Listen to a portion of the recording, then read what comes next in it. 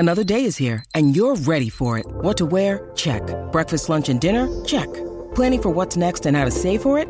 That's where Bank of America can help. For your financial to-dos, Bank of America has experts ready to help get you closer to your goals. Get started at one of our local financial centers or 24/7 in our mobile banking app. Find a location near you at bankofamerica.com/talktous. What would you like the power to do? Mobile banking requires downloading the app and is only available for select devices. Message and data rates may apply. Bank of America N.A., member FDIC. When you need mealtime inspiration, it's worth shopping Kroger, where you'll find over 30,000 mouth-watering choices that excite your inner foodie. And no matter what tasty choice you make, you'll enjoy our everyday low prices, plus extra ways to save, like digital coupons worth over $600 each week. You can also save up to $1 off per gallon at the pump with fuel points. More savings and more inspiring flavors make shopping Kroger worth it every time. Kroger, fresh for everyone. Fuel restrictions apply. Mother's Day is around the corner. Find the perfect gift for the mom in your life with a stunning piece of jewelry from Blue Nile. From timeless pearls to dazzling gemstones, Blue Nile has something she'll adore. Need it fast? Most items can ship overnight. Plus, enjoy guaranteed free shipping and returns. Don't miss our special Mother's Day deals. Save big on the season's most beautiful trends. For a limited time, get up to 50% off by going to BlueNile.com. That's BlueNile.com. Hello there, my name is Miles Jupp, and I'm just interrupting you as you listen to whatever it is that you actually want to listen to tell you about the second series of Middle Please Umpire. Middle Please Umpire is a podcast that I, Miles Jupp, if you weren't concentrating when I first introduced myself only moments ago, that's not a criticism, your thoughts are your own and you must focus them wheresoever you yourself choose, host with Mark Wood, the 95-mile-an-hour bowling, England-playing, World Cup-winning, Northumberland-hailing cricket lunatic Mark Wood.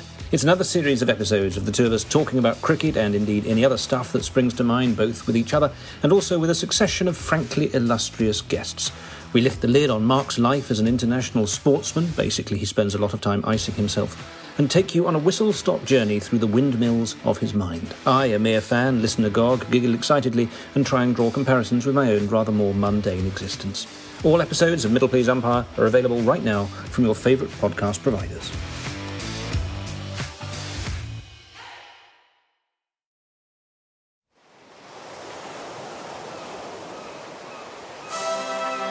Hello and welcome to Footballistically Arsenal. I'm Boyd Hilton. He is Josh Landy, sidekick wonder, broadcasting as ever from his Soho House-based library room at home in North London. Hi, Josh. Boydo, great to be here.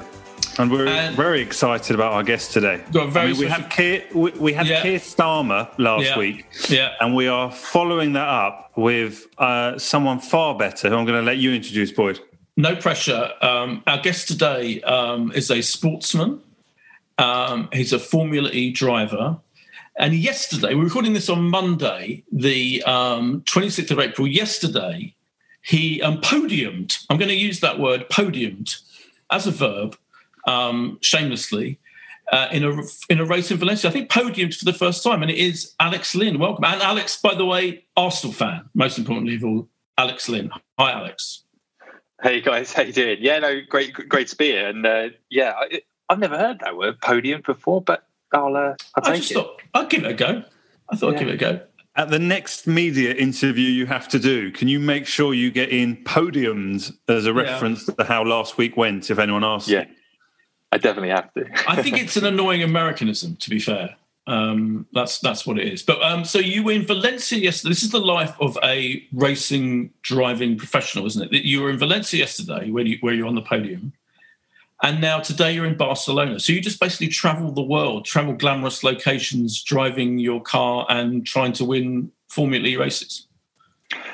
In a nutshell, yeah. I mean, it used to be a lot more glamorous before COVID with this travel, to be honest. Now it is a lot more stressful, a lot more paperwork, but we're still doing it, although it's just a little bit more tedious, to be honest. So I was racing yesterday, and on Wednesday we're practicing a circuit very close to just outside Barcelona. So from that side, we just had a 2-hour drive up the coast, and the team at the circuit right now, whilst I shamelessly rest in the hotel, and they're preparing the car, and we get to drive on Wednesday.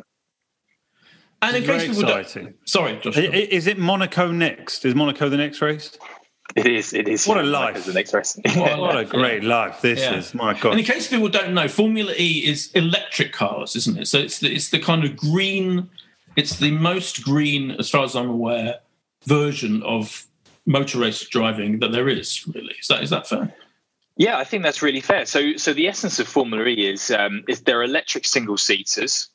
So to be fair, I think they look like Formula One cars, a little bit more futuristic. And what we're trying to do is, in a nutshell, show off that electric vehicles are fun, they're sexy, their racing is exciting, and while still promoting this sustainable message. But what it's managed to do is attract, the biggest motoring manufacturers in the world to compete, such as Audi, Porsche, Mercedes, BMW, Nissan, and I drive for the Mahindra team, which in itself is a huge automobile maker coming out of India. So from that side, everyone's very involved with promoting this message, whilst, let's be fair, we're all here to win. So from that side, it's kind of cool how we can blend a nice positive message of sustainability whilst making it look cool and exciting. And that's pretty much in a nutshell what it is. And also we usually only race in city centres, so we always take the race to the people. Like on another racing championship like Formula One, you might have to drive out to Silverstone or drive to the circuit in Barcelona, for example. But in Formula E, because it's green, these cities will shut down their streets for just one day. We always race only on one day and just come in and put on a show. And so when you're racing in London, later this summer you're racing in London, aren't you? So where will that be in London then? That is in the Excel Centre. So what I believe is we've got a circuit that goes for the first time in the Excel Centre and then out. So in the arena and then out into, I don't know, some nearby roads and make a bit of a cool circuit out of it. Amazing. Now, the big question is, though, how do you keep in touch with the Arsenal while you are travelling around doing your racing? Via the Sky Sports app, usually. And how else? I guess watching it when I can. Usually get to watch a little bit of TV on my laptop. And, try and keep up as much as I can. Then when I get home, I usually watch when it's on. I like the idea that you're in the middle of a race, there's 10 laps to go, but there's only 2 minutes left and Arsenal are holding on for a really important victory, and that's really what's coming through on the radios to you during the... Could you ever imagine demanding that kind of information during the race? Well, to be honest, what happened at the weekend is, so we raced on Saturday and Sunday in Valencia, and then on Saturday we had a bad result, and then on track, and then my trainer said to me, "See the Arsenal result as well?" I said, "Yeah, mate, you're trying to make my day even worse." It was anyway. That's usually how it goes. So, but when you're back here, do you get to go to games? Do you go to games at all? And do you know how much of a fan are you?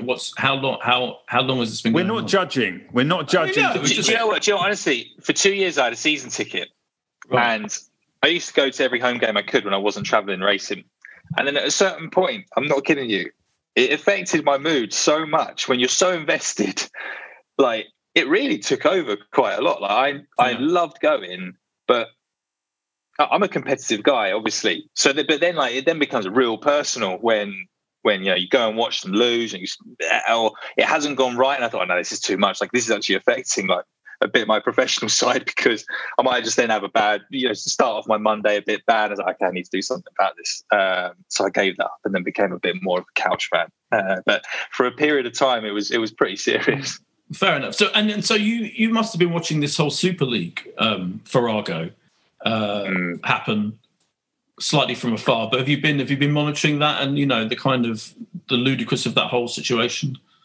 I find it's quite hilarious, really, that you've got the balls at some point to even bring it up, and then 2 days later it's over. It's a bit, already it was a bad idea, but then it's a bit like you haven't even got the spine to just a bit try and carry it off for a bit longer. It's almost a bit of a Mickey take, in my opinion. But what do you guys think? I mean, I mean, I'm keen to know what your opinion is. Oh, I mean, it's been a humiliating farce, yeah. For Arsenal and the other teams involved in the whole thing, yeah. And it's still. I think the long-term implications of it. Well, there's medium-term implications, which are that they may have ditched the whole thing, you know, because of fan response and media response, etc., and political response. But there's still punishments could happen. You know, FIFA, UEFA, Premier League could still punish the club. You know, in theory, points could be deducted, fines could be imposed. So it's going to be an ongoing problem from that point of view. And I think it's also, more importantly, it's really had already the ownership of the club, the Kroenke family that owns the club, Stan Kroenke and his sons, effectively, you know, have been unpopular from the day one. Let's face it. Indeed. But now I think that rift between the club and the fans is huge. And the lack of trust. And there were big demonstrations. I don't know if you saw the big demonstrations before the game on Friday. Thousands of people there. Friends of mine were there. And I just think, it's a huge problem for the club. And now there's news breaking all the time. Now there's this billionaire called Daniel Ek from Spotify founder. Yeah. Who I'm told, people keep telling me, football journalists, that this is real and that he's really interested and he's got backing from Thierry Henry and Dennis Bergkamp, Patrick Vieira.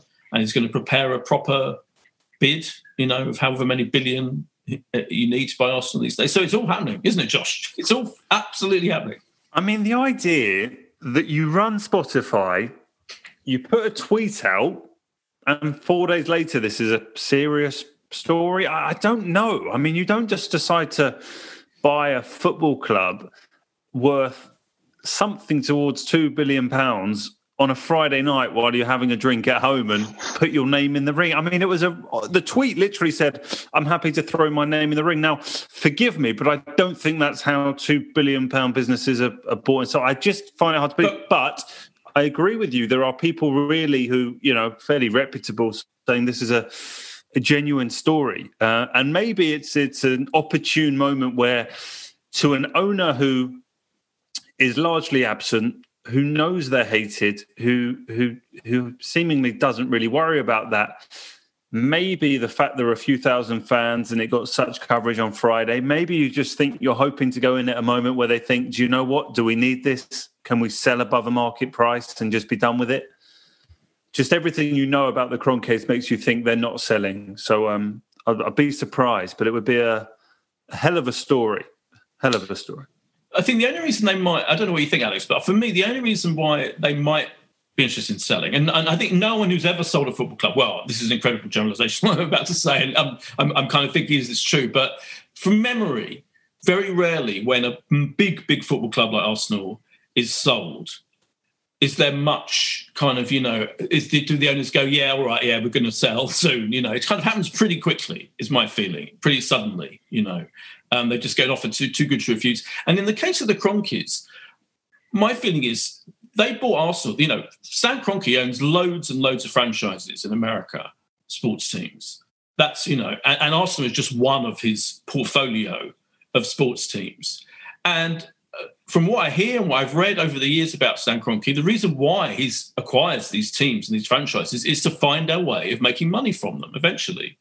And this is why I think Arsenal was so keen on joining the Super League, because he saw it as a way suddenly of making a lot of money out of Arsenal, which has not happened until now in his tenure, because, well, right now we're not doing well enough to get, you know, Champions League money, etc. So this was the way finally of him being able to. Now, if that's completely imploded, it feels like this might well be a time logically for him to consider selling, even though he may not publicly come out and say it now.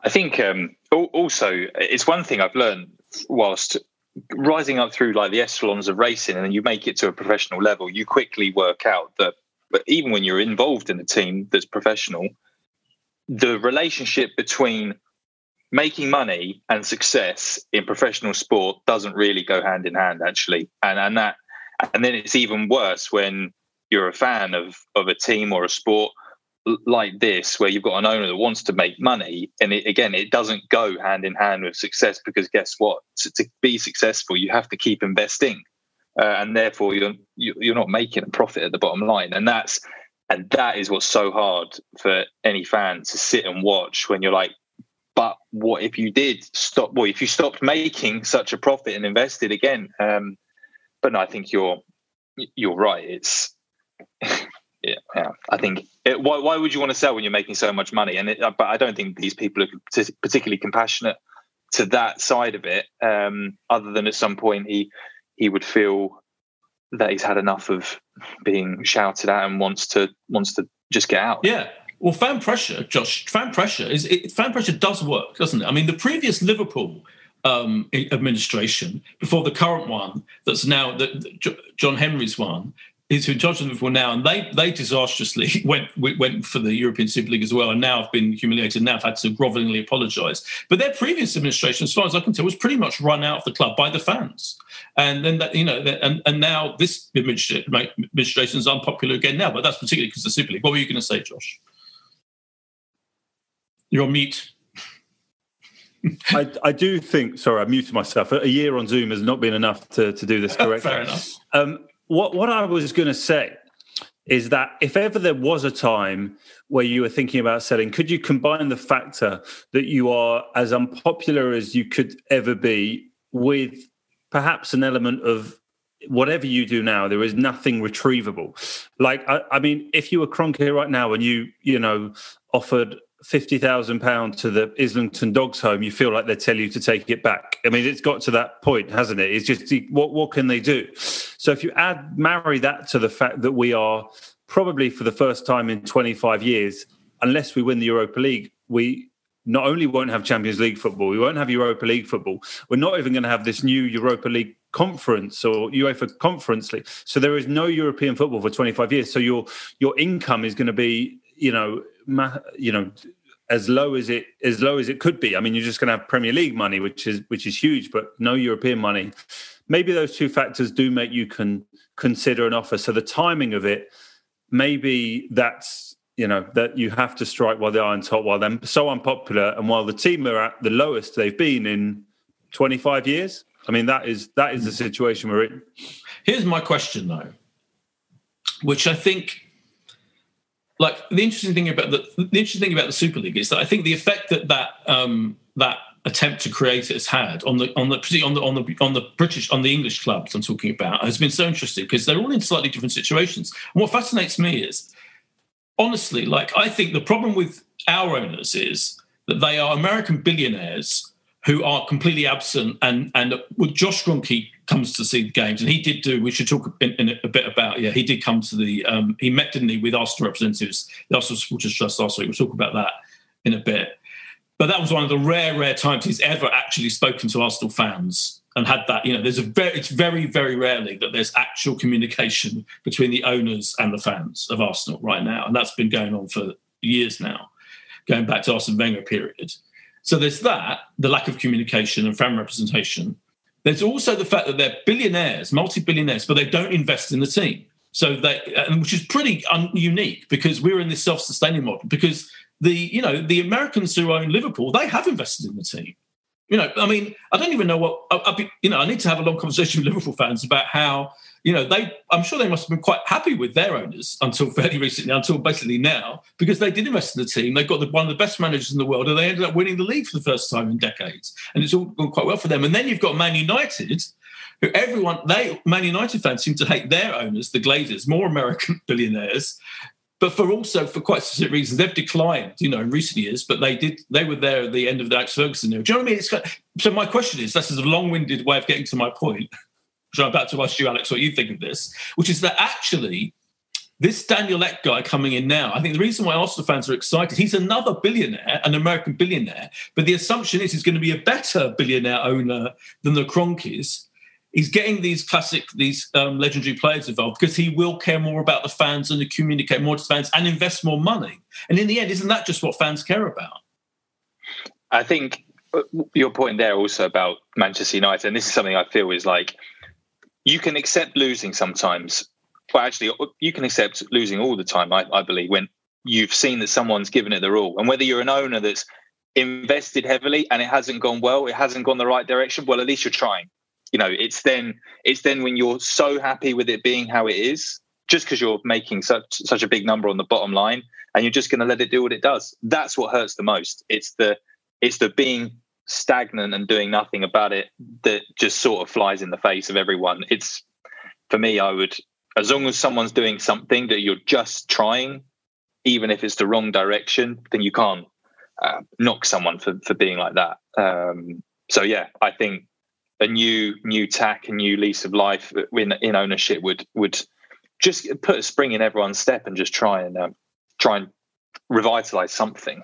Yeah, stagnation is a good word for it, isn't it, Josh? Because that is the problem with our owners, that we have stagnated under them for so long now, not going anywhere. I mean, as you say, we're now having the worst league time in the league for years and years and years. Yeah. But there's no sense that they know what they're doing to revitalise the club, and none of the decisions they make seem to be anywhere near coming close to refreshing, revitalising, which is why the idea of a new owner seems very exciting. And then you go back to, I'm sure Tim Payton of Arsenal Supporters Trust that we have on regularly will point out, well, that's just short-termism. What we really need to do is the German model of the 51% fan representation and fan ownership.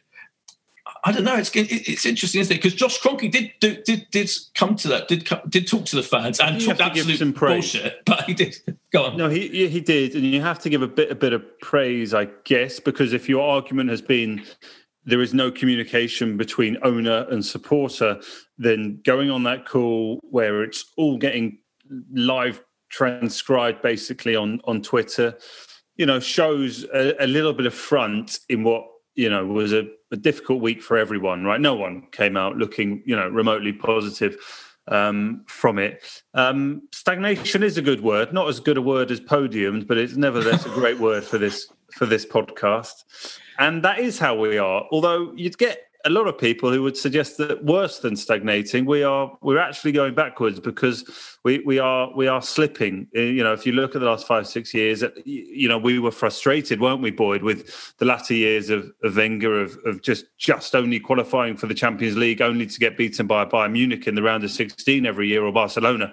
And yet now that is basically what we would be absolutely dreaming of achieving for when we set out this season. It would, fourth was the absolute ceiling. So we're miles away from it.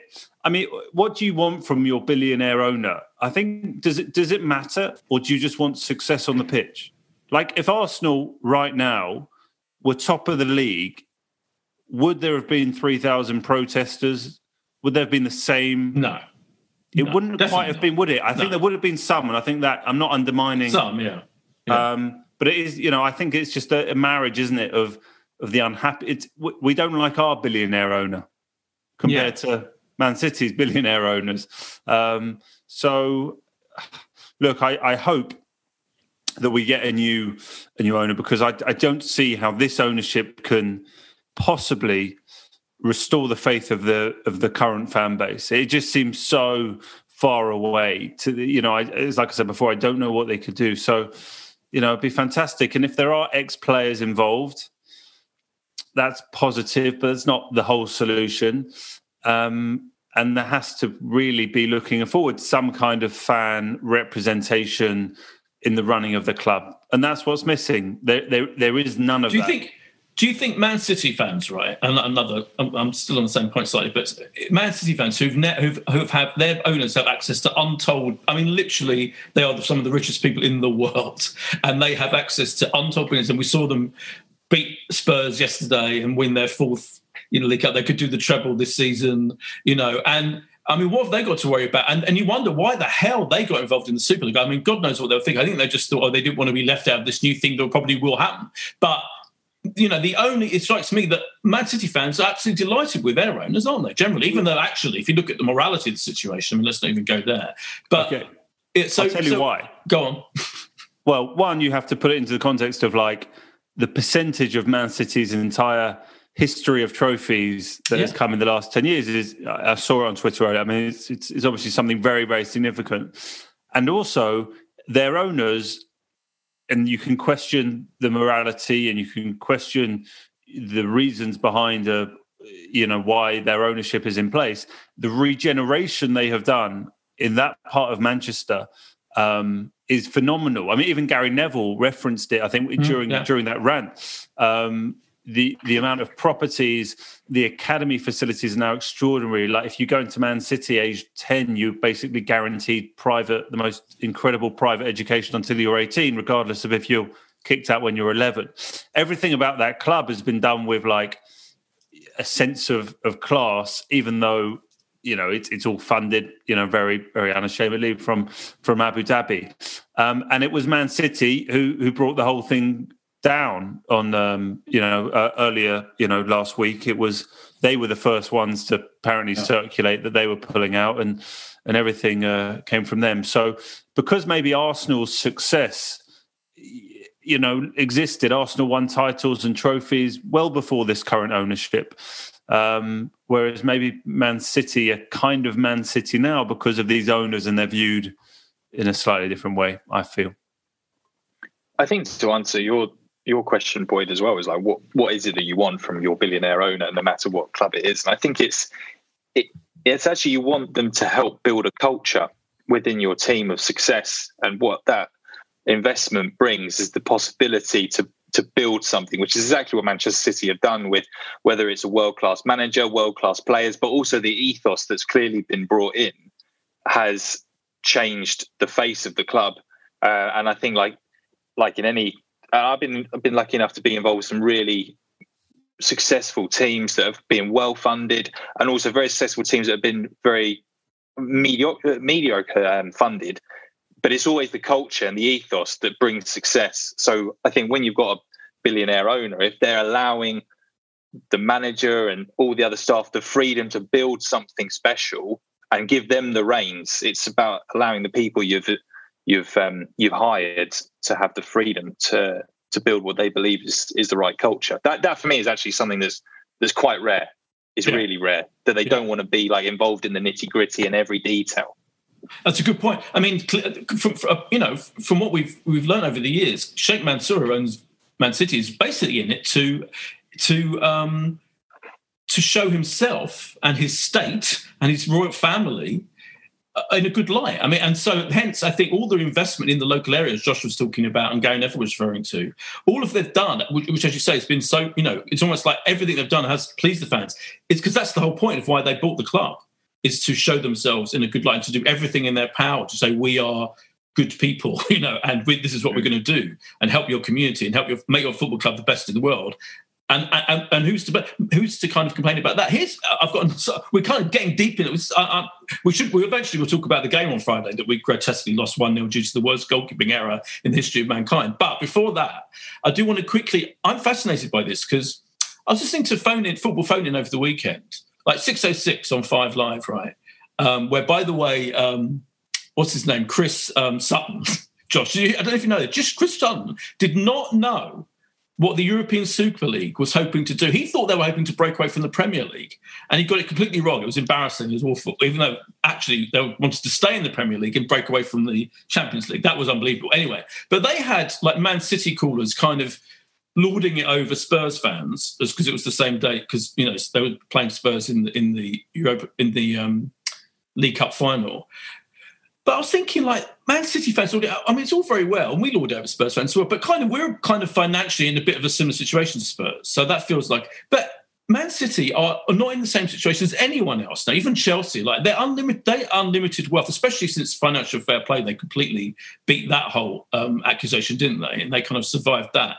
So I wonder. I feel if they'd bought Arsenal, right, Sheikh Mansour, and if we'd have had that, and if they'd have invested billions in our team and Pep Guardiola, I mean, we would have loved it. Don't get me wrong, but isn't there a little bit of you as a fan of a team like Man City that feels it's a slightly kind of plastic success, do you know what I mean? A slightly kind of fake success, that you're so far and away above what other teams can possibly do in terms of buying players and the billions you have access to, that it feels slightly unsatisfying. I don't know, as a sportsman, Alex, whether you feel that, or would you just been quite happy with us being bought by the richest people in the world and etc. I think honestly, if it's done and if it's exciting still, then it doesn't matter for me, because you get to watch beautiful football when it's Manchester City, and it's like you may have bought it, but still, Do I mind? No, because I've been entertained, and I have really been entertained watching that. And we'd win, and you'd enjoy that. You'd have a great day out, and I would unashamedly be very happy. And in the end, success. You can have all the money in the world, but it still needs to be put into place. And you have to say with Manchester City, they've taken such a step with just changing the manager, such a step that it hasn't just been that. You've brought in the right person at the right time, but now the right components, and then suddenly it clicks. Suddenly you take a giant step in performance, and that you have to respect that from a sporting sense. Like, fine, you've got it right there. And yes, the money has enabled that, but hey, look, I enjoyed watching that. So I think unashamedly, I would still enjoy that quite a lot. I think that's absolutely honest, and I think, to be fair, I'd probably be the same. I'm just hoping, especially because actually they finished so many points behind Liverpool last year. So I mean, it isn't a guarantee of success. Even having that access to those billions isn't a guarantee of success. Yeah. Well, there you go. And to be honest, you have to respect that. You go away, you regroup, and you fight back, and that can't be bought either. That meant the mentality and stuff. Moments can't be bought. Yeah. And that's something that only the players and only the manager can give you, and that's what's special. For me, that's it. We should talk about the game on Friday. We should talk about the current situation with Arteta. This is kind of the beginning of the most important 2 weeks of the season, really. Well, because we've got the Europa League semi-finals coming up. So we'll talk about all of that after this break.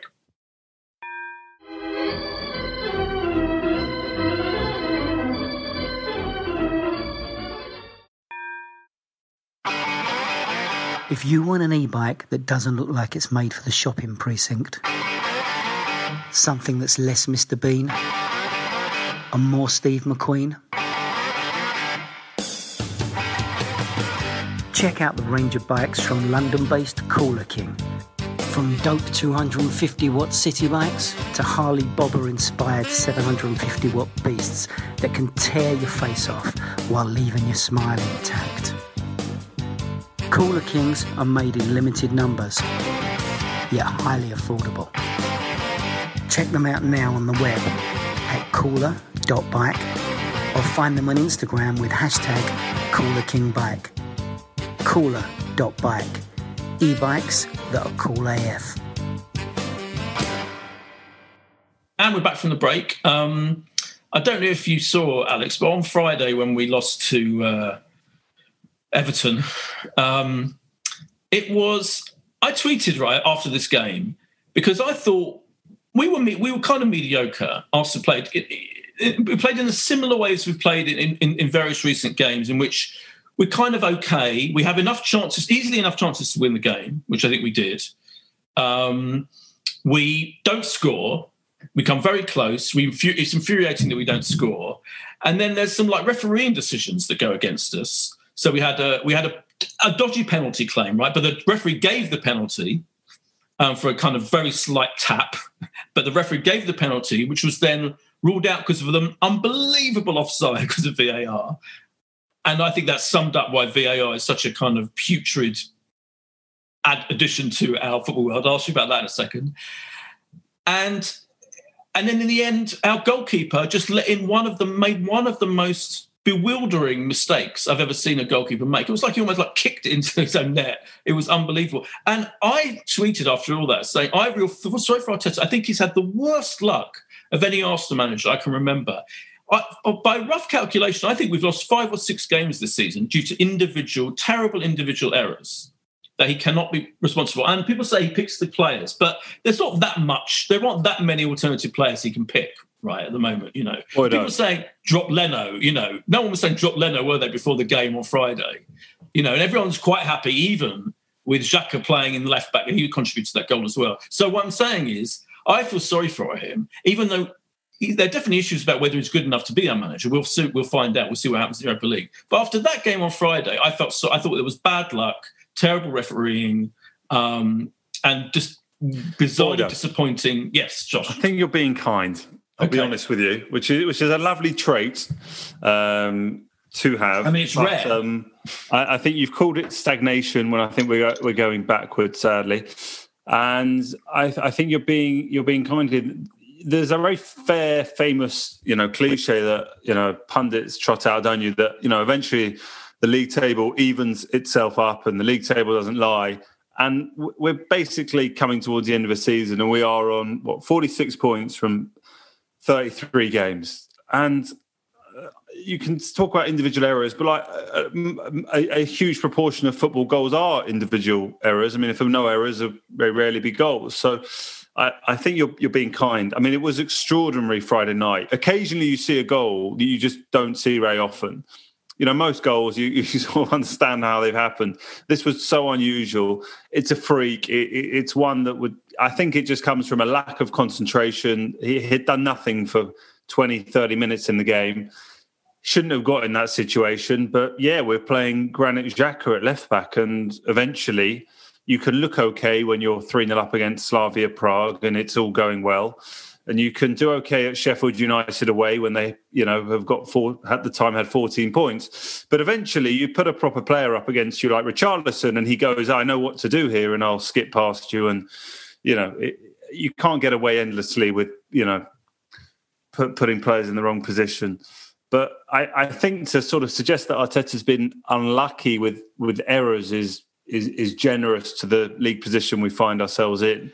But two things can be correct at the same time, can't they, Alex? It can be true that it's been an incredibly disappointing season in the league, absolutely, and we've lost far too many games. We haven't scored nearly enough goals, particularly at home. It's embarrassing and terrible and surprising considering the strikers we've got. But equally, he can also be very unlucky. Do you know what I mean? I think both can be. So I'm not saying that our league position of ninth, and we're sealed that ninth position. I mean, that we're not going anywhere, are we? But before Alex answers, where do you think we should be then? Like, if you're saying we've been unlucky. No. I'm not saying we should be higher or lower. I'm saying that is. I agree with that. But what I'm saying is, he's also been incredibly unlucky. And I think that actually our mistakes, I'm not talking about the kind of individual error that leads to a goal. I'm talking about our players getting sent off and lunging in and having like a mental crisis in the middle of the pit, in the middle of a game, and the goalkeeping error. I think we've had loads of those type of mad moments that I think we've had more of than is our fair share. And particularly Arteta having to deal with those is ridiculous, and having to do it right now on Friday's game, Alex, he didn't have Aubameyang or Lacazette, our two main strikers. He picked Eddie Nketiah. Now, you can argue against that, but I think he's clearly holding, Martinelli, for example, for Thursday's game, more important game. I don't think many people would have criticised the team selection before Friday, is what I'm saying, including Xhaka playing at left back. And yet we lost that game, and people are getting quite angry with Arteta and are quite kind of judging him quite a lot. Where do you stand on Arteta at the moment? I like him a lot. I think he says all the right things, but there definitely needs to be a mentality shift, because whether it was lucky or not, that's the result you bought. That it's your name on the result sheet, no one else's. So there has to be responsibility from the 11 players on the pitch and the manager, and everyone needs to wear it and be very honest and look at themselves in the mirror. But I think for sure, in general, there just needs to be a mentality change that they're going to do something about it. But again, that's probably a more generalisation about Arsenal for the last few years. And it's one thing that I in personally are quite passionate about in sport in general, but also like in my own career, like always being involved in a team that is, we're all accountable and we all take responsibility for the result. And work with each other, no blame culture, and always stand behind your teammates or team members, and that's what I don't see, and that's what I really want to see from the Arsenal team that I support, and that for me is what needs to change. And I think Arteta can do that. I think he has got that in him, because he comes from the Pep Guardiola school, who I believe buys into that wholeheartedly, into that ethos. So I don't know what goes on behind the scenes that it's maybe not translating into the way he wants it to, but I think he does know how to do it. But I think there's something else going on with it's not allowing him to put that ethos into place. In my opinion, I don't know if you guys think that as well. Yeah, I mean, I agree. Yeah, I would say we've still got too many players who are prone to just lose concentration at any given time. We've got too many players who it's interesting. I think Friday's game, I think there's two things. There's a reactive response to Friday's game, which when I tweeted, I felt sorry for him. And I had loads of people going, oh, he doesn't know what he's doing. He's a trainee manager. We shouldn't have given the Arsenal job to his very, very first manager. Despite everything you say, of course, he training under Pep and all of that, but it's still his first actual job as a manager, making decisions like substitutions, man management, all of that. And I think there are signs of naivety when it comes to those kinds of things in his management style that we've seen so far. He's a brilliant communicator, that's for sure. But I think we're starting to see some flaws. I think, and I'm saying I kind of agree with you. I'm saying stick with him at the moment, right?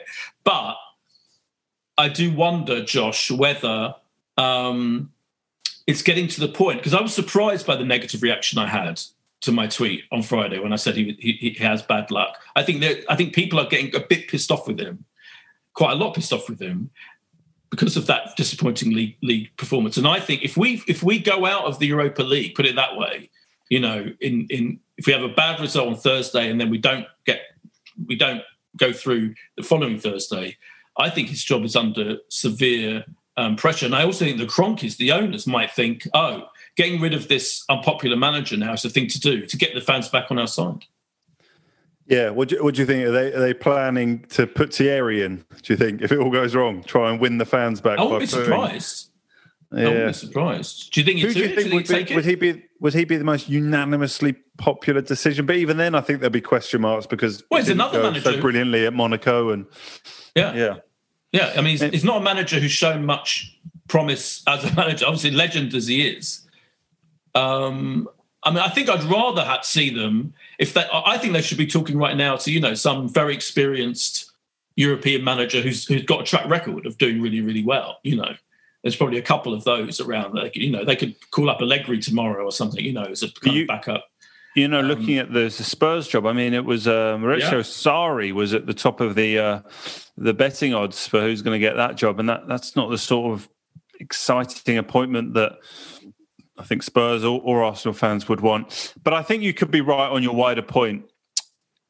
Arsenal finishing anywhere between 9th and 11th, 8th and 11th now, we're in that little area of the table, and not qualifying for Europe and not winning anything has to put you under pressure. If what you've heard what Arteta wanted to achieve at the beginning of the season, what the club want to achieve, he will be a long way off it, and therefore you're under pressure. But my gut is he'll get to certainly start next season, because I think there'll always be this question mark about how different clubs could deal with the COVID situation. And it's not a completely normal season, and everyone's been impacted and affected. So I would expect him to start next season, even if we do lose to Villarreal. Well, but the question is, Alex, what would you want if Arsenal go out of the Europa League and we finish somewhere between 8th and 11th? What would you still back the manager? You still think we should stick with him? There's only one manager I would actively go and get personally. Let's say I think he would come in and start doing a really good job pretty quickly. And I think that would only be Brendan Rodgers, in my opinion. I don't know why, I just get that feeling. I really like him. But apart from that, and I think he's quite forward thinking, really quite modern in the way, like I hear that he trains his teams. So I kind of like that. But apart from that, I would stick with it and back him, because to be honest, for me, this between 8th and 11th, there's no difference. So you may as well stick it out for another period and see what happens. But I think, from my opinion, there's no difference. If it's not the top four, then obviously it's Europa League. But interesting what you said about Brendan Rodgers, though, because but are you then saying, because if Arsenal did, remember when Spurs got rid of Pochettino, they lined up Mourinho. It was almost the next day, wasn't it? I think they announced it. So clearly, that was clearly an absolute plan of the people who run that club. I can't see it happening, by the way, but if our owners actually will look at the situation right now and go, look, our season could be over calamitously in 2 weeks' time or in 10 days' time. Let's talk to some possible successors. Let's talk to Brendan Rodgers. Let's sound him out, right? Would you? So then you'd kind of be in favour of that. I mean, there's Nagelsmann, who's been connected with Spurs. So I think if Nagelsmann go to Spurs, I'd be worried that Spurs would do really well, and I'd be like, well, we should try to get Nagelsmann. And I don't disagree with you about Rodgers. I think Rodgers will do a really good job at Arsenal.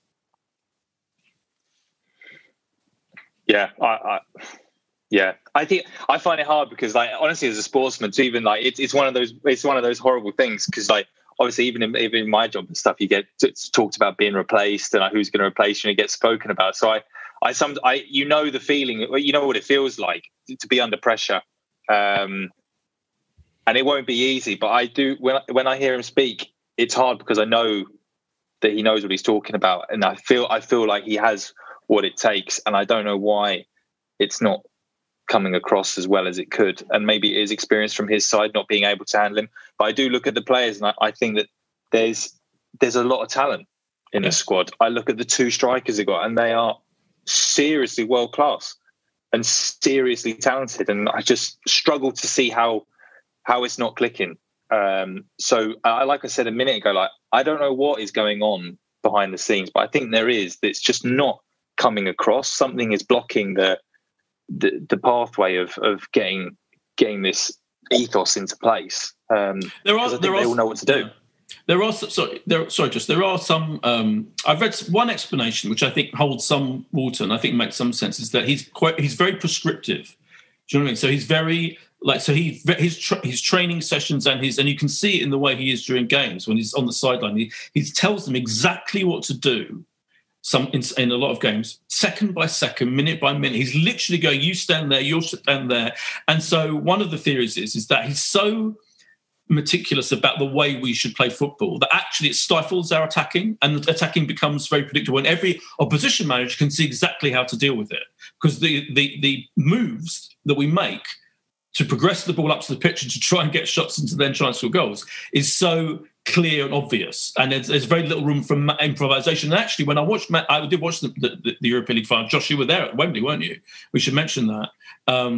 Not supporting either team, obviously we're supporting Man City against Spurs. But when you watch Man City play, those players improvise a lot more than our players do. And obviously their squads costs way more than ours. But I wonder whether the likes of Aubameyang, Lacazette, and now are given enough head room to kind of do what they need to do and not follow this specific path. That it's just a theory that Arteta's given them. That's the one theory that makes some kind of sense to me. That's because it is bewildering. Listen, you're right. We've got really great attacking talent. What's happened to Aubameyang? Forgetting his recent illness, etc., which has obviously been awful. But he's had a poor season by his standards anyway. And all of all of these great attacking players we've got, the fact that he hasn't managed to put them together and create nearly as many goals as we should have scored is bewildering. What was it like at the game yesterday, Josh, anyway, at Wembley? It was really interesting to be at a game, and a huge novelty to go to football after 13 months. Hadn't been to anything since March last year. Was it West Ham? I think we had West Ham at home, one of our final games in March last year. What was interesting was that all the players speaking after the game, and I think it's genuine, and even the broadcasters that were there, it felt more like an event, and it felt like a small step on the road to recovery. And I realised, and from talking, we were doing a bit of work yesterday with the EFL, and obviously Mikey was there with Sky, so you really see the amount of work that goes in to the planning to get 8,000 people in the stadium, and everyone is showing their test results on a phone. We were all sat at least a seat away from the person next to us, but it was glorious. And I was so nervous that my first game back was going to be Spurs winning, and at 80 minutes when they hung on and it was 0-0, I was like, oh my God, please don't let it happen. So I did leap up and celebrate, and I was sat with Daniel Levy within 5 meters, 6 meters maximum to my left, and there was a glorious punch. I did celebrate as if I was sort of a City fan, and then looked at Daniel Levy, who of course was not too happy. But it was great. Felt very lucky to be there. Hopefully, I mean, I think it's going to become apparent in the next couple of days that all supporters are going to get the opportunity potentially to go to one home game and one away game. So I think we obviously know that the final game of the season at the moment has all been set aside, that there are going to be fans. And my understanding is that now there are going to be a set of fixtures on the Tuesday and the Wednesday prior, so that every team will have one home game and one away game. So, for us as Arsenal fans, that means hopefully a trip to... who have we got on the final day? I've had a momentary lapse, Boyd, but I know that your calendar is never far away. Brighton and Hove Albion. Who presumably will be safe as well. So, really enjoyed it, was the long-winded answer. I wanted to ask Alex, I mean, obviously you're a hugely talented sportsman and driver. Who do you think in the Arsenal squad, if you were unable to get in your car for the race in Monaco and you had to appoint one of the Arsenal players to go in your place, which player do you think would do the best job? What are we looking for here from attributes that would make them a potentially good driver, do you think? I think in Formula E in particular, I have to say it's quite rough and ready.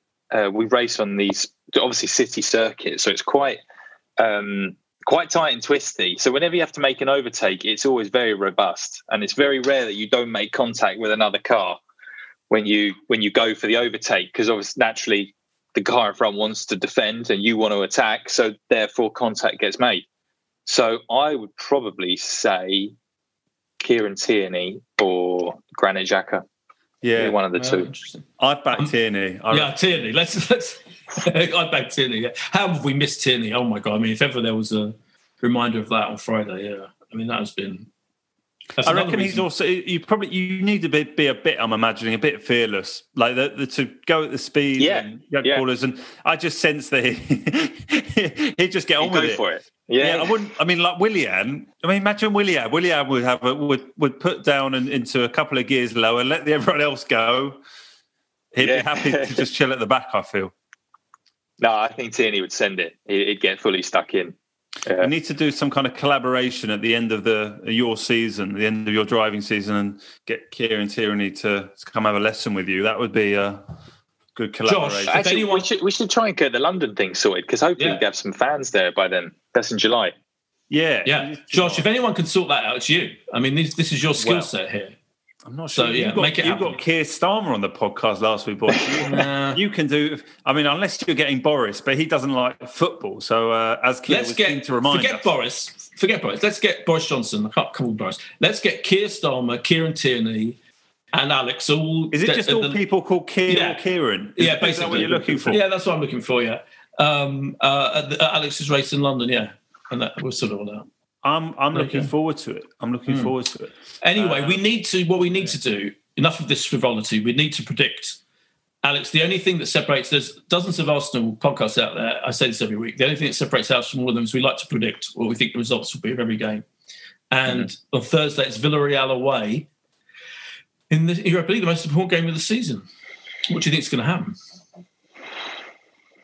Well, I mean, I think no fan can predict a loss. So I mean, I'm not going to do that. I'm going to say 1-0 to Arsenal. I mean, because I'm one of those people that just always has to back the people I support, no matter what it is, 24/7. And that's it.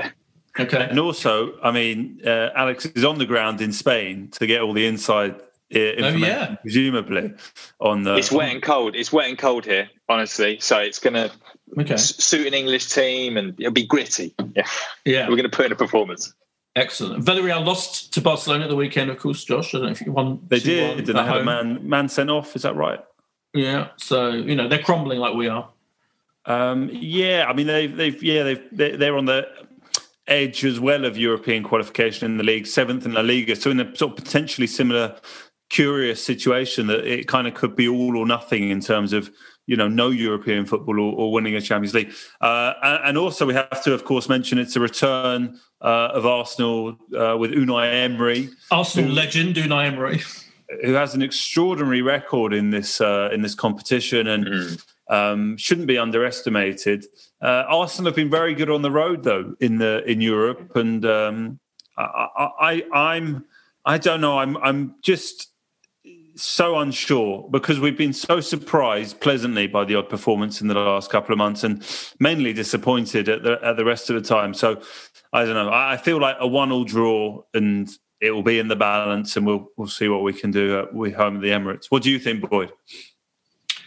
I think we'll lose 2-1, but it's still in the balance. We'll get the away goal, which is obviously the cliched key thing. And I think at the moment, I'm thinking we may well sort of progress in the second leg and sort it out, just because I can't quite conceive of what misery is away if we don't.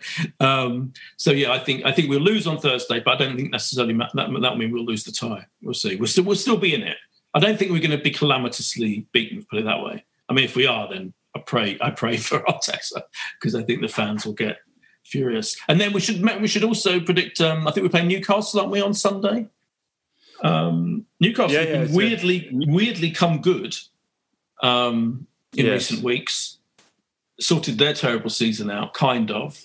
Joe Willock won't be able to come on and score for them as he has done a few times. I think they're pretty much over the line. They're 9 points clear of the relegation zone with 5 games to play. I mean, I'd be surprised if Fulham even got 9 points from the last 5 games. So I think they probably are safe. I mean, this feels like it's a bit sad that basically we're 2 teams with very little to realistically play for with still 5 games left. But Newcastle have been. I mean, they were good against Liverpool. I know they Willock only scored in the 95th minute, but they well deserved their goals. So I think Arsenal will have successive draws. I think, but again, it's all just gearing towards the Thursday week at the Emirates, and that is what our season is going to depend on, isn't it?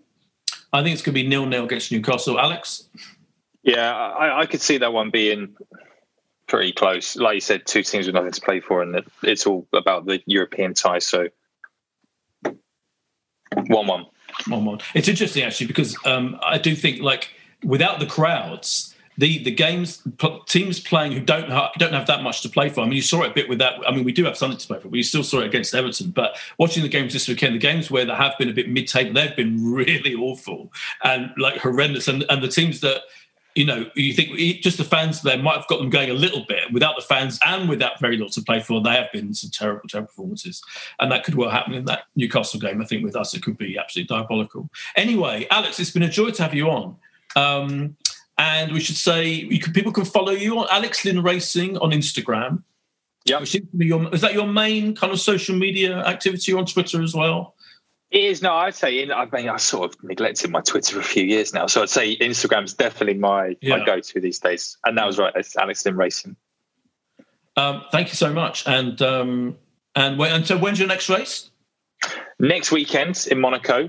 I'm pretty sure that one's on BBC Two. Actually, live on BBC Two. Yeah, on Saturday. Around, I'm not sure of the race. I think it's around 1 p.m, 2 p.m. UK time, and it's the first time we're going to be on the full Formula One circuit. Usually at Monaco we did a smaller version, but this time it's the full big one. First time in Formula E history, and I can promise that if anybody wants to tune in, it is always very unpredictable and it's very crazy. Like 20 times more overtaking than watching a Formula One race, and it's usually ends up in some kind of pile up. So, exciting. Okay, well, I hope you're all right. It is exciting. Stay safe. Yeah, but we've all got someone to root for now. We've all got an Arsenal fan to root for, Josh. We absolutely do. And compared to the build-up we just gave Newcastle Arsenal, this sounds tremendously more exciting. So for those that can only commit a couple of hours, maybe we'll forgive people for choosing the Grand Prix in Monaco as opposed to the slightly dead rubber, you could call it, at St James's Park. Well, I think you can watch both because your race is Saturday, right? Did you say, Alex? Yeah, it's Saturday. Newcastle Sunday, so it's fine. We've got a weekend. We've got a cornucopia of treats at the weekend. Thank you very much, Alex. Nice. Cheers. Thanks, guys. Cheers, Josh. And we'll be back next week. This is a Playback Media production. To listen to all our football podcasts, visit playbackmedia.co.uk. Sports Social Podcast Network.